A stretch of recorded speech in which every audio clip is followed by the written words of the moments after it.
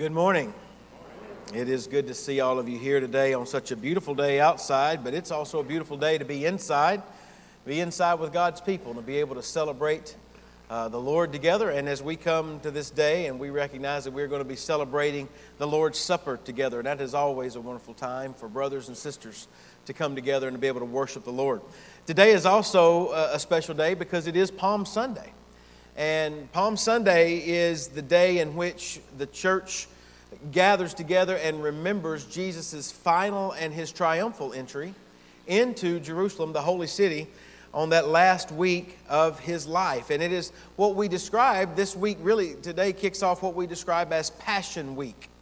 And so as we begin to think about the word passion, sometimes that word, what initially comes to our mind when we think about the word passion is the concept of love. Love most commonly comes to our mind because the things that we are, the people that we love the most, the things that we love the most, we often describe as those are the things that we're the most passionate about. And so to consider passion and love together really is a natural harmony of two thoughts. But we might also recognize that the word passion is also closely related to the concept of suffering. If those things that you love the most, the people that you love the most, you're also the most willing to suffer for them, to sacrifice for them, to give of yourself for them. And so when we talk about passion, we have to keep those two concepts in mind, that particularly as it pertains to the week of Passion, it leads up to our celebration of the resurrection of our Lord.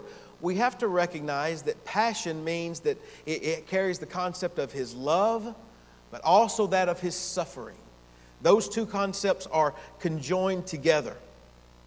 And what we recognize is that in His infinite love, Jesus displayed that through His unflinching willingness to suffer the humiliation, the scorn, the brutality, and ultimately His death on the cross for the sake of sinners.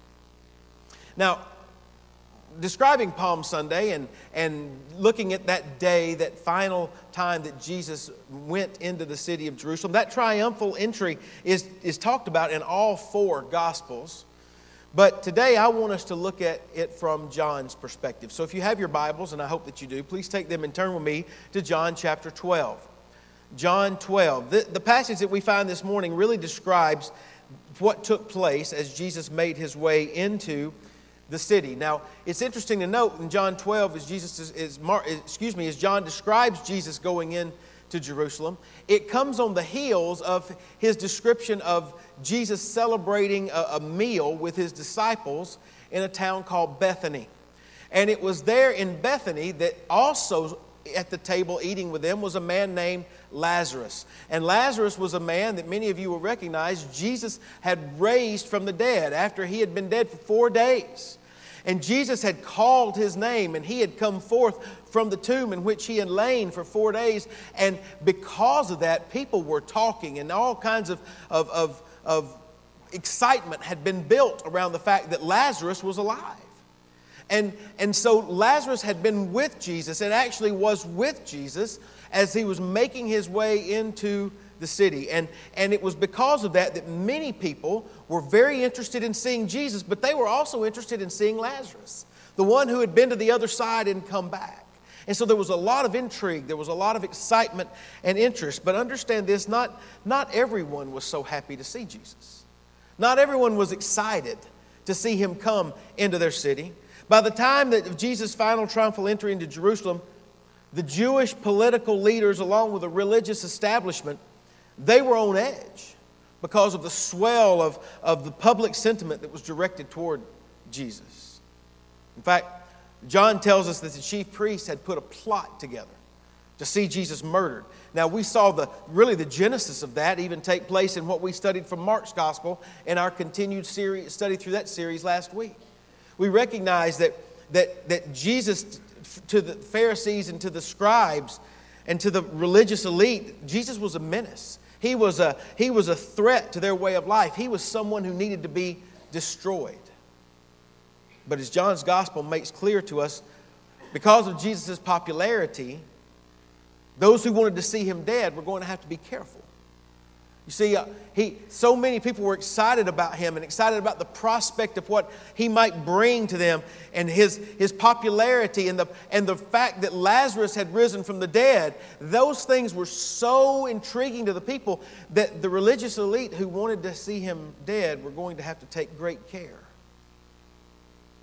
So they realized that not only did they have to kill Jesus, John tells us that they decided in order to squelch his popularity, they were going to have to kill Lazarus too. It's just a great bunch of guys. Don't you agree? Not only do they want to see Jesus dead, they want to see Lazarus, who'd been raised from the dead, killed again. So on that first Palm Sunday, we see two forces lining up on the road to meet Jesus as his entourage makes their way into the holy city to celebrate Passover. There's a large multitude of curiosity seekers who have heard the stories of Jesus, the miracle worker, and they want to see him work those miracles for themselves. They wonder if he could be the one that they had always heard of, who would come and set the Israelites free from the Roman rule for which they had been so suffering. Would he reestablish the throne of David? On the other side, though, there were those, the menacing forces, who saw Jesus as a threat to their way of life and to the establishment.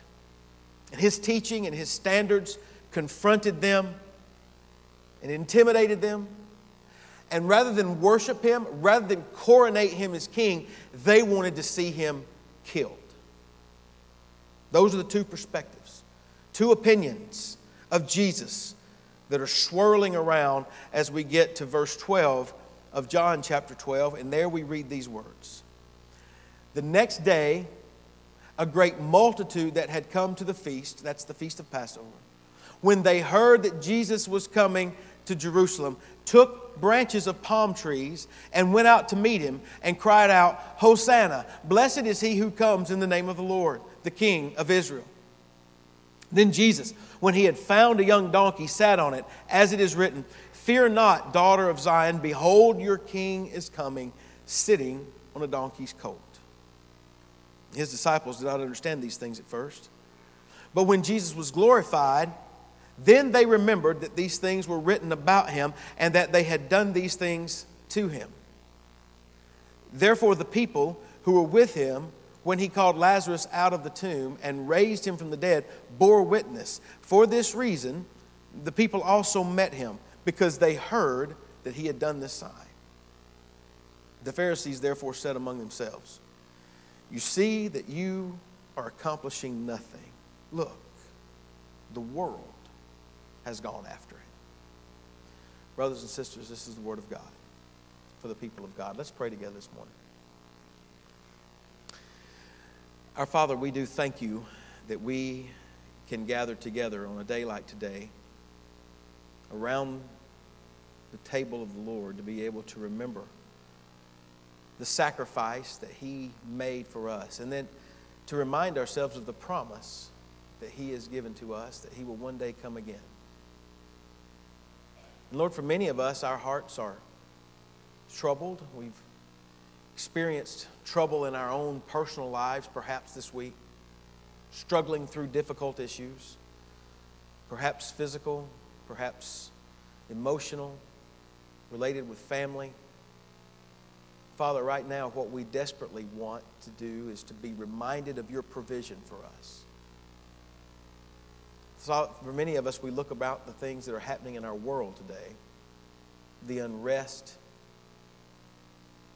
the potential for war.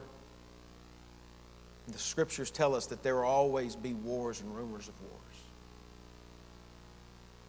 That also points us to the fact that there will come a day when you will return and you will settle all things. We pray to that end that you would come, Lord Jesus. As we, your church, stop to remind ourselves and remember of all that you've done for us today, I pray that our focus would not be misplaced, but rather our hope would come only in you and what you have accomplished for us on the cross, because truly that is our only hope. We pray that you would encourage our hearts with that truth this day. We pray in Christ's name. Amen. Jesus' entry into the city was really quite a scene. The waving of palm branches, which oftentimes is associated with Palm Sunday, had become a national symbol of Israel. The palm branch had. And so the waving of that was really a swell of nationalistic pride. The cries of Hosanna from the people. That along with the declaration of Jesus as being the King of Israel. That and the fact that Jesus was sitting on the colt of a donkey as he was riding into the city as a fulfillment of Zechariah's prophecy of old. Well, you can begin to understand how that just continued to fuel the crowds. The swell of nationalistic fervor was just rising, and they were so excited to see Jesus. Hosanna!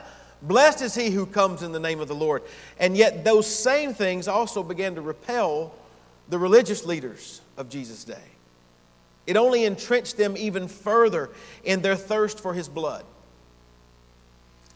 As I mentioned earlier, the stage is now set. Jesus' great love and his willingness to suffer were coming together to really explode upon the human landscape in such a way that the world would never be the same again. That's why it's called Passion Week. What's crucial for us to not miss out on, though, is the reason that Jesus was on this road to Jerusalem at this particular time, and why all of these large crowds had gathered in Jerusalem to begin with. You see, they were all there to celebrate Passover. And every year, people from all over Israel would make the trek to the holy city to celebrate this great feast of Passover, to remember what God had done for them, for their ancestors in the past, when he had delivered the Israelites out of Egyptian slavery and brought them into the land of promise. Now, you might recall that Passover was a meal that the Lord himself instituted. And he did so with a marvelous purpose in mind, because he wanted to bring in a very visceral way, a very experiential way, so that the children of Israel could understand what it was that he was going to do for them. And in that first Passover, as instructed by Moses, the people of Israel would gather together, and one of the things that they would eat would be bitter herbs. And the bitterness of those herbs, when they put them in their mouth, it would cause such a distaste in their mouth. And that was there to remind them of the fact that they had been under the Egyptian taskmasters in Egypt, that they had suffered so in their slavery. You might also recall that they were there to serve, they served unleavened bread. Now, the bakers among us know what leaven is for in baking. You put leaven in bread to cause it to rise. But that is a process that takes time. So the Israelites were instructed to eat unleavened bread for a specific reason, and that was because they didn't have much time. What God was going to do in bringing about their release from Egyptian slavery was going to happen so quickly, they did not have time to leaven their bread and allow it to rise. God was about to send a plague upon the Egyptians and upon all of them who lived in that area that would cause Pharaoh to just kick the Israelites out of his country. Now, you'll remember, the Lord had already sent 9 other plagues that had only hardened Pharaoh's heart. But this 10th and final plague, God determined that it would be the one that would carry out exactly what he determined to have happen. And in that 10th and final plague, God determined to kill every firstborn in the land of Egypt. But a way of escape was provided. For every household who followed Moses' instruction by killing an unblemished young lamb and sprinkling the blood of that young lamb on the doorpost and the lintels of their home. The lamb became known as the Paschal lamb. It became known as the Passover lamb, because by its death, God provided a way of escape from the certain death that he had promised would come. And on the night that the Lord sent the 10th plague, death came to every home in Egypt. Either the death of the firstborn or the death of the Paschal Lamb. Now, notice that the distinguishing mark was not whether it was an Israelite home or an Egyptian home. That was not what distinguished the difference between the two. What distinguished the difference was rather whether or not the doorpost and the lintels of that home had been sprinkled with the blood of the Paschal Lamb. In other words, every blood-stained door served as a sign. It was a sign of Israelite faith and obedience. And it was a sign that their safety from divine judgment would come because they had put their faith in the remedy that God had divinely provided. As one writer put it, he writes it this way. He says, "For the people coming out of Egypt, it was the body and the blood of the sacrificial lamb that marked them as the people of God, whom the angelic destroyer would pass over, thus sparing their firstborn sons." And at the same time, as the destroying angel was passing over Israel, he was leaving a trail of death among the Egyptians. Thus, the annual observance of the Passover was instituted. Moses instructed the people to celebrate this day as a lasting ordinance for generations to come. Each fresh Jewish generation was to learn and to celebrate this Passover festival. Consequently, that is why Jesus was on his way to Jerusalem. It's why all these crowds had gathered in Jerusalem. They had come to do exactly what we have come to do this morning.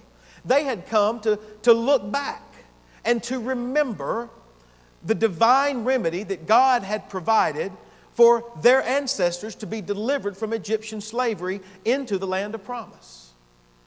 And that's why they were there. We come this morning, as we celebrate the Lord's Supper, to do the same thing. To remember the divine remedy that Jesus came to provide for us, so that we might be forgiven of our sins.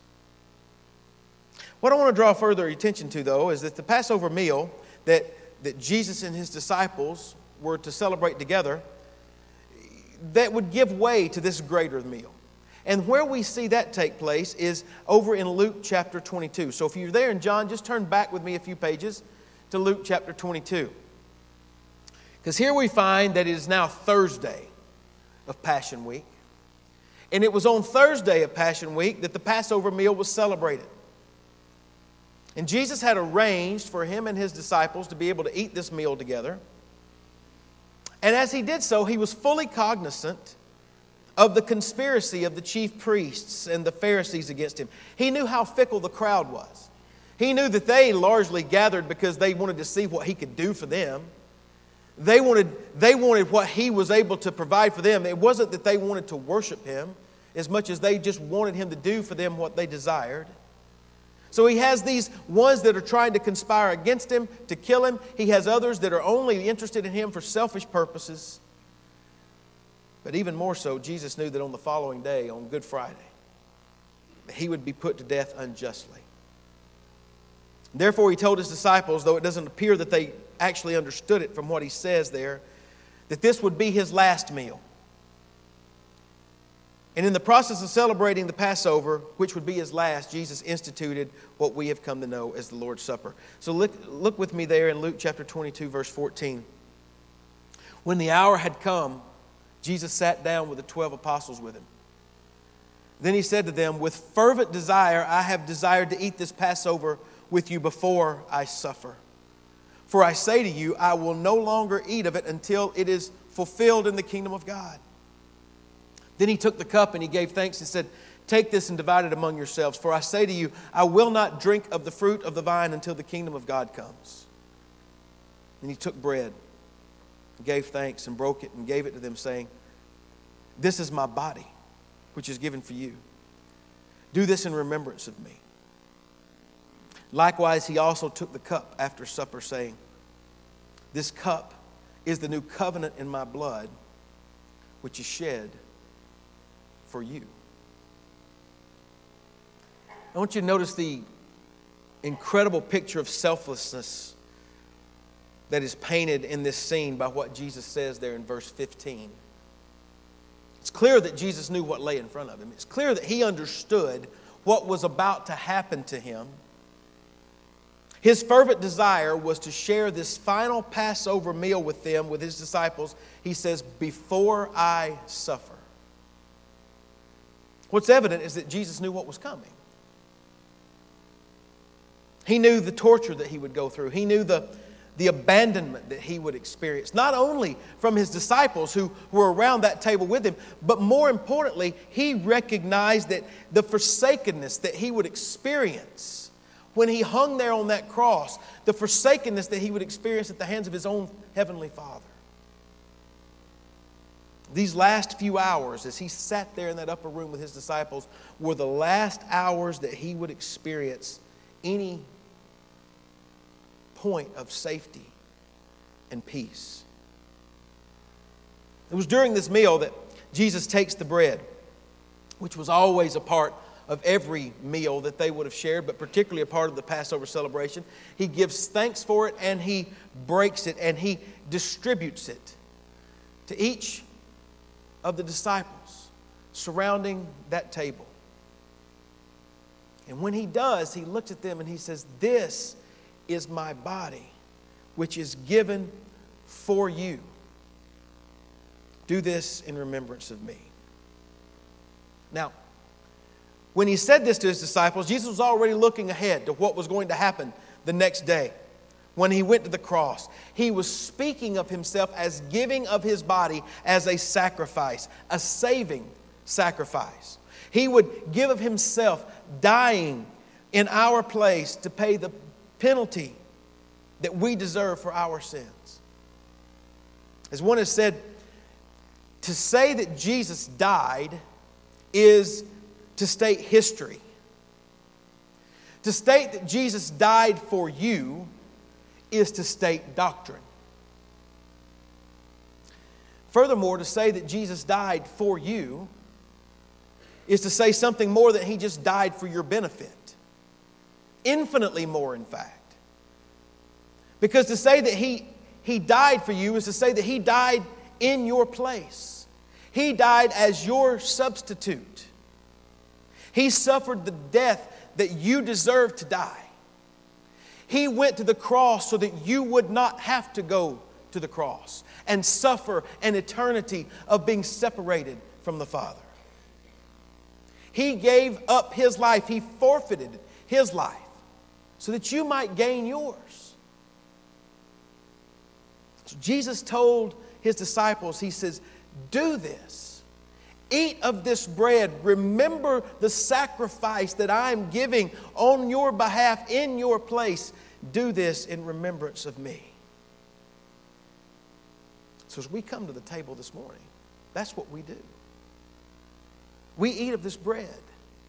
And as we do, it symbolizes for us the body of Christ. And it reminds us that Christ took our place. And our confession simply is this: He died for me.